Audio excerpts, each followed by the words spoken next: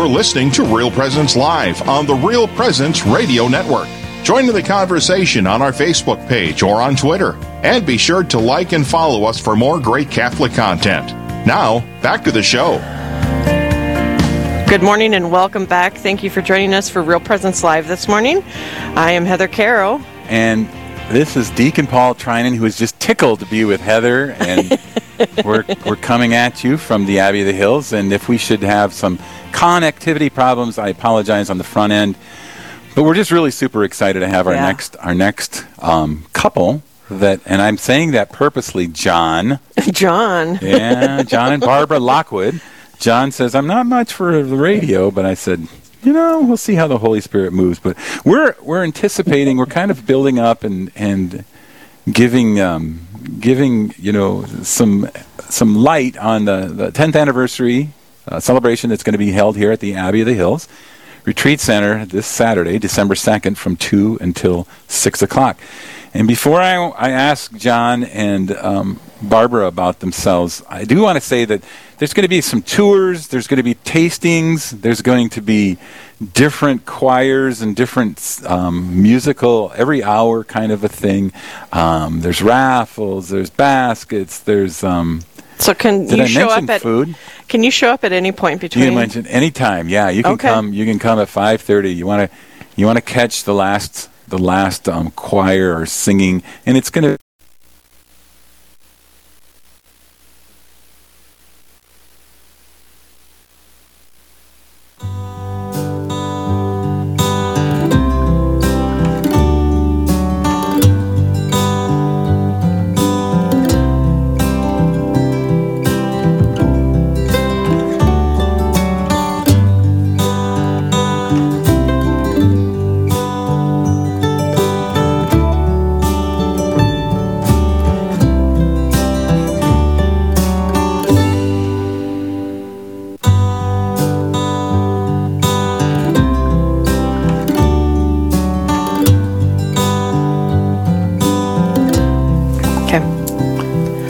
Okay, so Deacon Paul Trinan here again. I'm up here at the Abbey of the Hills with Heather and Doug, and just really blessed to be able to welcome folks to our 10th anniversary celebration. It's coming up Saturday. I apologize for us having to go off the air. We're kind of relying on some... We're out in the middle of nowhere, folks. suspect Wi-Fi. But I want to, without further ado, I want to introduce to you a really, really special couple who's become a special part of the Abbey. And I always say the Abbey isn't 12 people, it's not 6 couples, it's everybody that comes here, and some in a real profound way. So maybe Barbara and John, can you tell the folks a little bit about who you are and where you're at now? Well, we are a retired couple, both prior educators. We won't go into all of the details of that, but John had taught was a professor of music education at Northern State, and I was a principal at Catholic school here in Sioux Falls, St. Lambert School. We are now retired and live in Sioux Falls. Totally in love with the Abbey of the Hills. So how did that love... John, maybe John, you could speak to how that involvement of the Abbey started. What was the first step?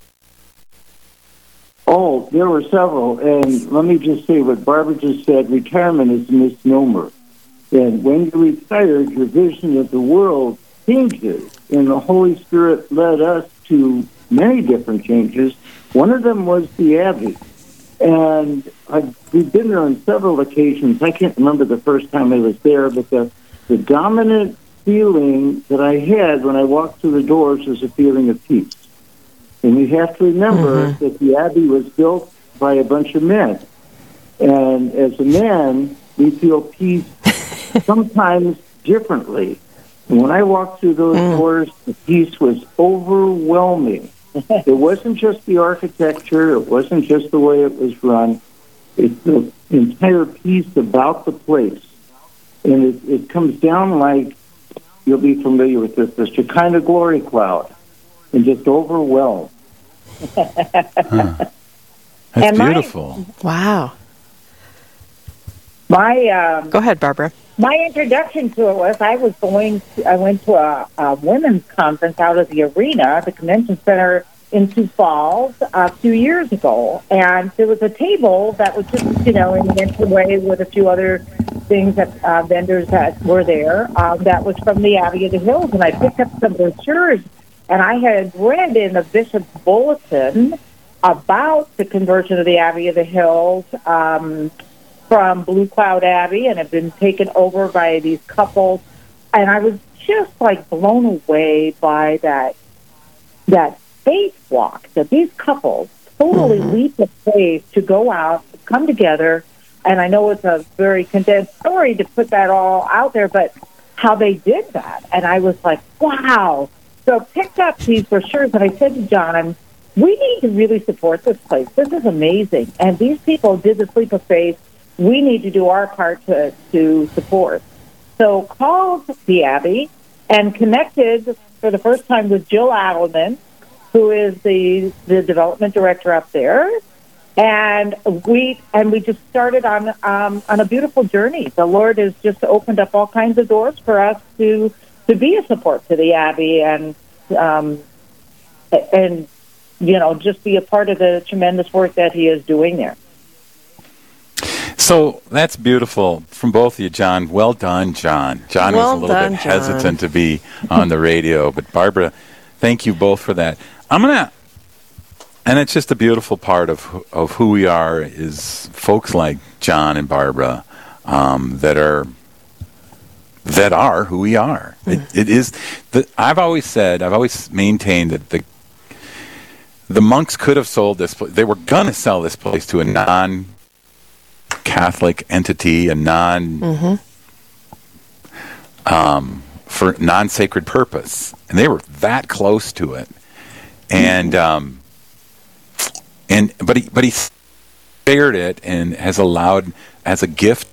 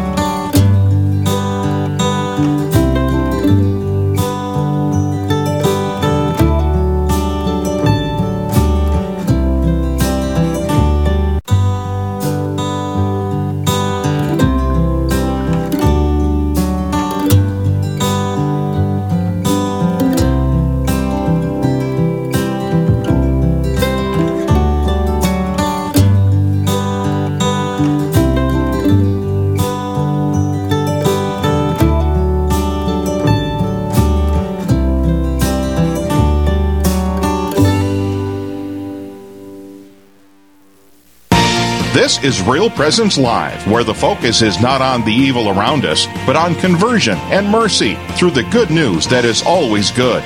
We're local, engaging, and live on the Real Presence Radio Network. Daily Meditations of Pope Benedict XVI, presented by Leonardo D. Philippus of St. Luke Productions.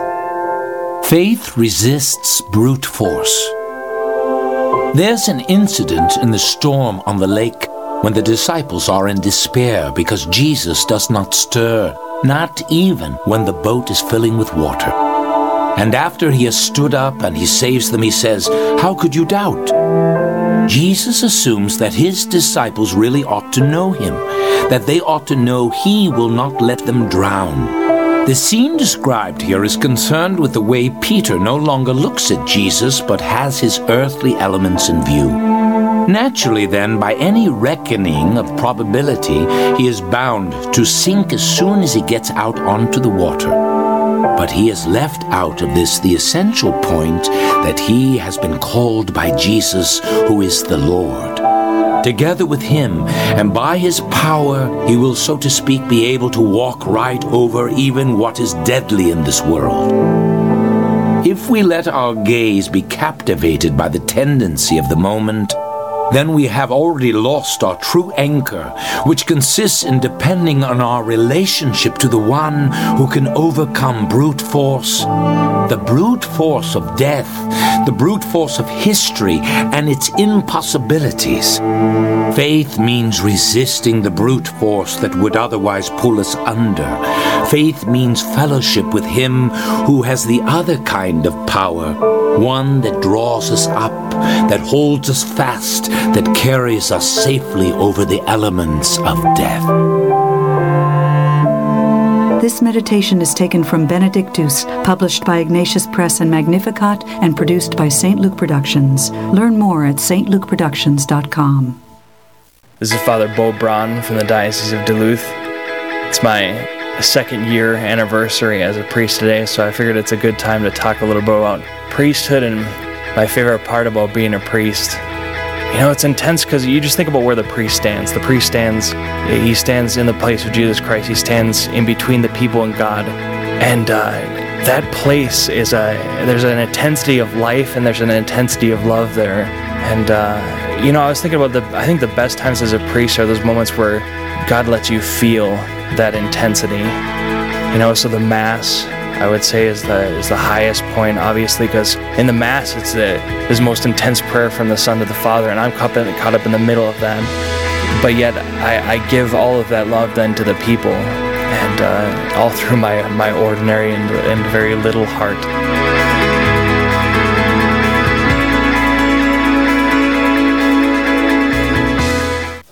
I remember even during that time, and this was during the beginning years of John Paul II's pontificate, and whenever I heard him on TV, because he was always in the news, especially with his travels in Eastern Europe, Poland and all, I would hear the things that would come out of his mouth, and I would go, there's no way this person is not closer to God than I am. So I always had this sort of secret respect for John Paul II. Of course, I never said this to any of my brethren friends. You wouldn't dare. No, of course not. But I don't mean to disparage them, because they taught me to love the Scripture. And interestingly enough, even though they do not believe in the real presence of Christ in the sacrament, they had communion every Sunday. And so they really taught me to love the Lord's Supper and to love the Scriptures. And so I'm really thankful to them for that.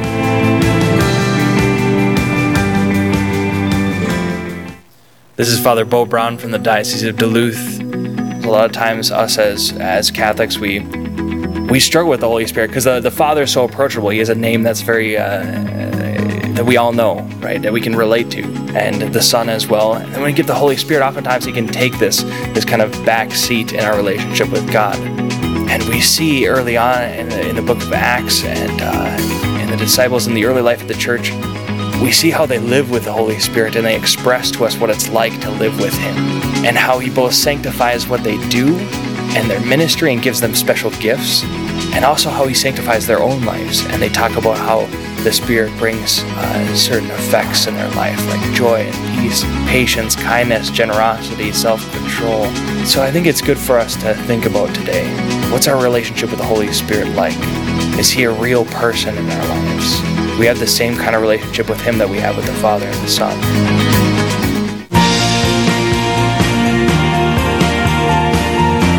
You're listening to Real Presence Live on the Real Presence Radio Network.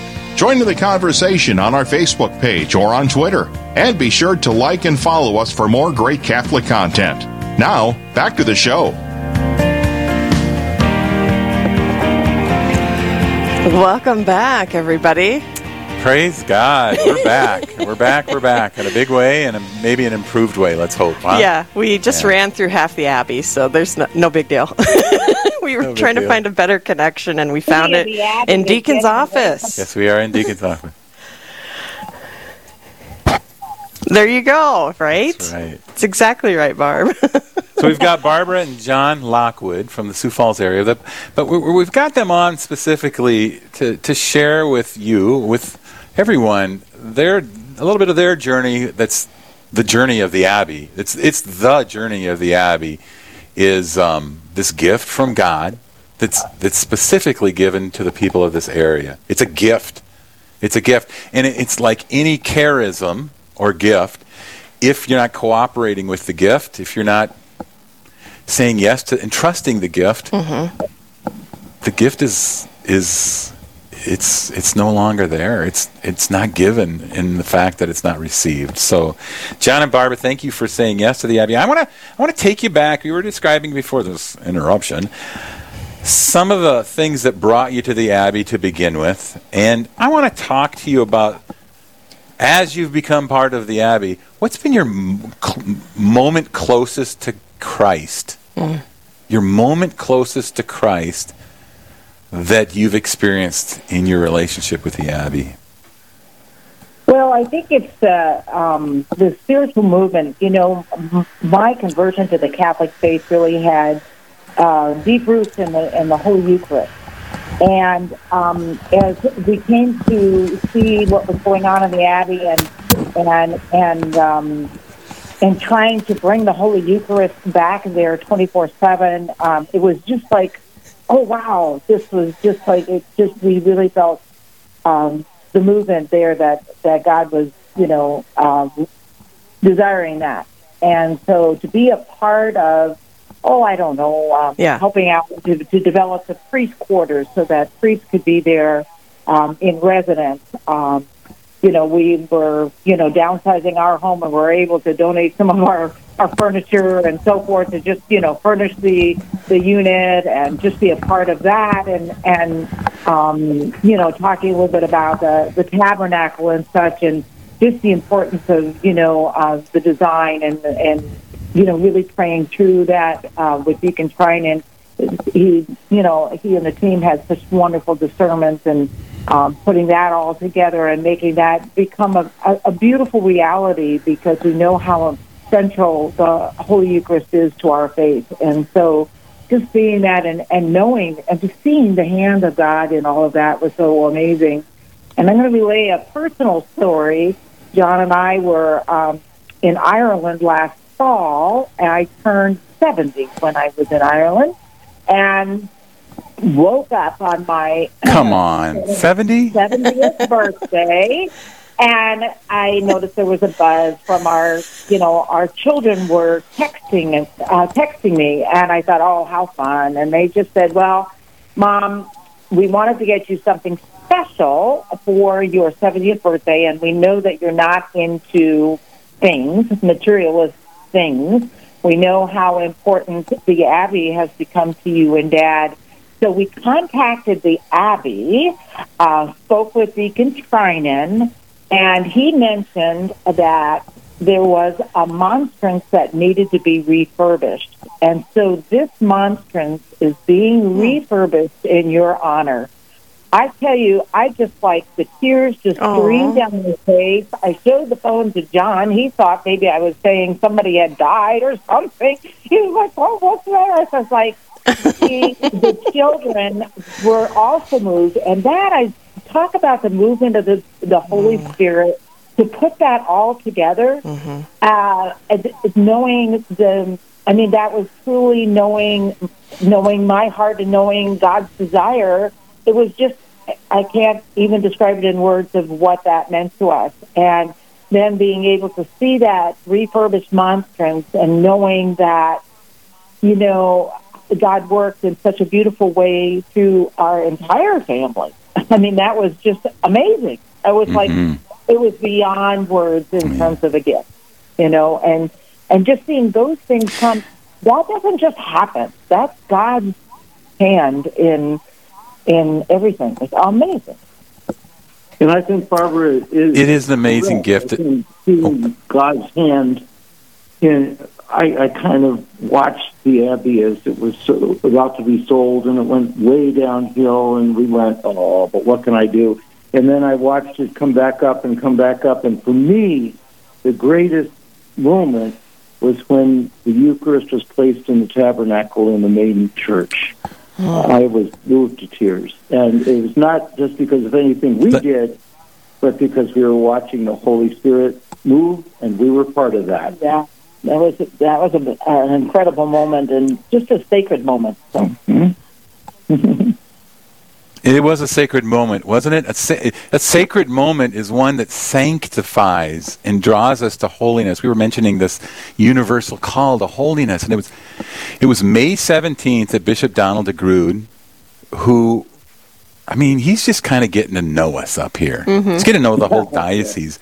But he has, I'm going to use this word again, the audacity or the trust in the Holy Spirit to guide him, to guide us towards this supreme honor of having the Blessed Sacrament here on a 24/7 basis. And tell him, why don't you share a little bit about that evening when he came up here and he had that dedication Mass towards the placing of the Eucharist in the tabernacle for the first time? It was just, it was such a beautiful Mass, I can't tell you. And then just to see the church full and everyone witnessing this amazing moment when it was rededicated, it was such a, it's so moving. It really was. And then, we just spent extra time that night in adoration. We had brought some friends along with us, and just to spend that time in adoration and just knowing the graces that are going to come from the presence of the Eucharist being there, and just the joy, even with Bishop DeGrood, his joy was palpable. It was just great. Great is such a For me, it was a little bit different. That all, of course, is wonderful, but one of my claims to fame is that I was at the Abbey when Deacon Hildebrand was there, and I got to go to confession to him, and that was real honor for me. And then when he walked in, I walked up to him and said, "You don't know me, but I remember you," and we had a wonderful conversation. And then at the dedication, he was there, and he looked out and saw the full church, and his concept, his thought was that all of our work almost went down the drain, and now we know the Lord has blessed it. And just the look on his face, that was wonderful. That was actually two different events. That was an event when he was there when he did a presentation with some of the monks. It wasn't the same time. You see how glory runs together. But it was still. I mean, we've just been up there several times, and every time we try to bring other people with us because we want. That's what it needs to be, is something as a shared experience, and it's really been fun to see how other people have from this area. It's a little bit more of a drive, right, Heather? Not too bad, though. Not too bad. Not bad at all. And then people realize that's not bad at all. And they get there and go, "Oh, my goodness, I've heard of this place," and have just been so touched by their experiences, So I think the Lord calls us to invite others to come share in that amazing experience. And it's been wonderful to see, people saying yes to that. Yeah, it has been, and I'll say this about the Blessed Sacrament, because you guys are a part of that, an integral part of that, but that was part of a whole team, a whole prayer team, really. But the effect that grace will have on our, I'm going to say this specifically, our Catholic brothers and sisters, and our non-Catholic brothers and sisters, because people come into this now and they go, what's going on? If they're non-Catholic visitors and retreatants, they go, what's going on over there? Something they know, even visually something's going on, but I believe spiritually they know something's going on. And there's just this opportunity to share our faith in a way that we just can't do out there on Main Street. We're just too closed up. But I think the Abbey just gives this wonderful evangelical movement on both sides to try to coordinate and try to, I think the term is being able to find the beauty of their faith and the beauty of our faith and try to find some commonality between that. I had a group of Methodists that were up here. Even the pastor said, hey, I want you to speak to them a little bit, and don't be afraid to throw a little bit of your Catholic stuff in there, too. Oh. Isn't that amazing? I mean that. And I think the gift of being able to minister with the Blessed Sacrament here towards 12-step folks, which is a big part of the Abbey, too. When we opened up 10 years ago, they were the first in line to start coming back here. And they've increased from like 2 or 3 times a year to 5 or 6 times a year. And I'm telling you, if the Abbey existed for those folks alone, those courageous folks alone, then I think we'd be meeting God's honor in this gift that He's given to us. But it's so much more. It's just so much more. Absolutely. I noticed there was a comment that one person that we had invited to come to the Abbey had said to me, and she said, this world is hurting in so many respects. There is absolutely every reason to have more and more places of healing, and she just really described her sense of the Abbey as being a place of healing. Yeah. Beautiful. Well, Barbara and John, thank you so much for joining us this morning. We've ran out of time. It's such a joy to hear other people in love with the Abbey as much as we are. So, Deacon, we need to take a quick break, and when we come back, Christmas at the Cathedral is what's on the Yeah, we get to visit with kind of the author that God uses for Christmas at the Cathedral, and that's Mark Castimia. So stay with us, and we'll talk to you soon. Live, engaging, and local. This is Real Presence Live, where we bring you positive and uplifting stories and share the great things happening in our local area on the Real Presence Radio Network.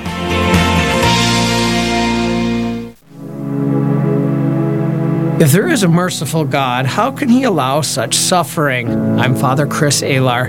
God took His greatest risk in giving you His greatest gift, free will. He risked that you may choose not to love Him and to hurt your neighbor. But even then, God wants to bring a greater good out of evil. There is no worse evil than a creature nailing his Creator to a tree.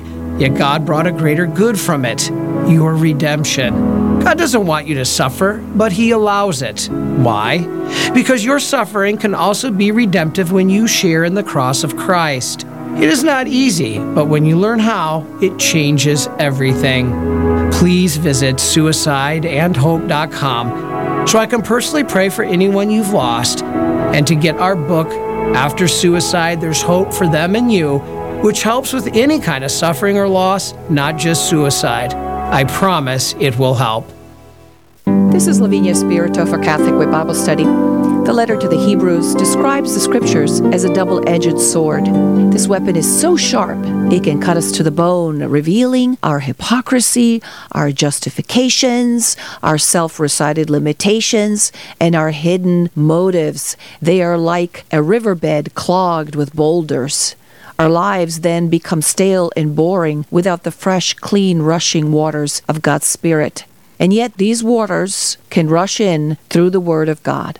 In the same way, it may be painful at times to read the Scriptures God gave us, but the life they bring is crucial. 1 Corinthians 4:20 says, "The kingdom of God is not a matter of talk, but of power." Today, allow the Word of God to clear away the obstacles that block you from a total life of holiness. Catholic Way Bible Study. Peace, power, purpose. Find out more at cwbs.org.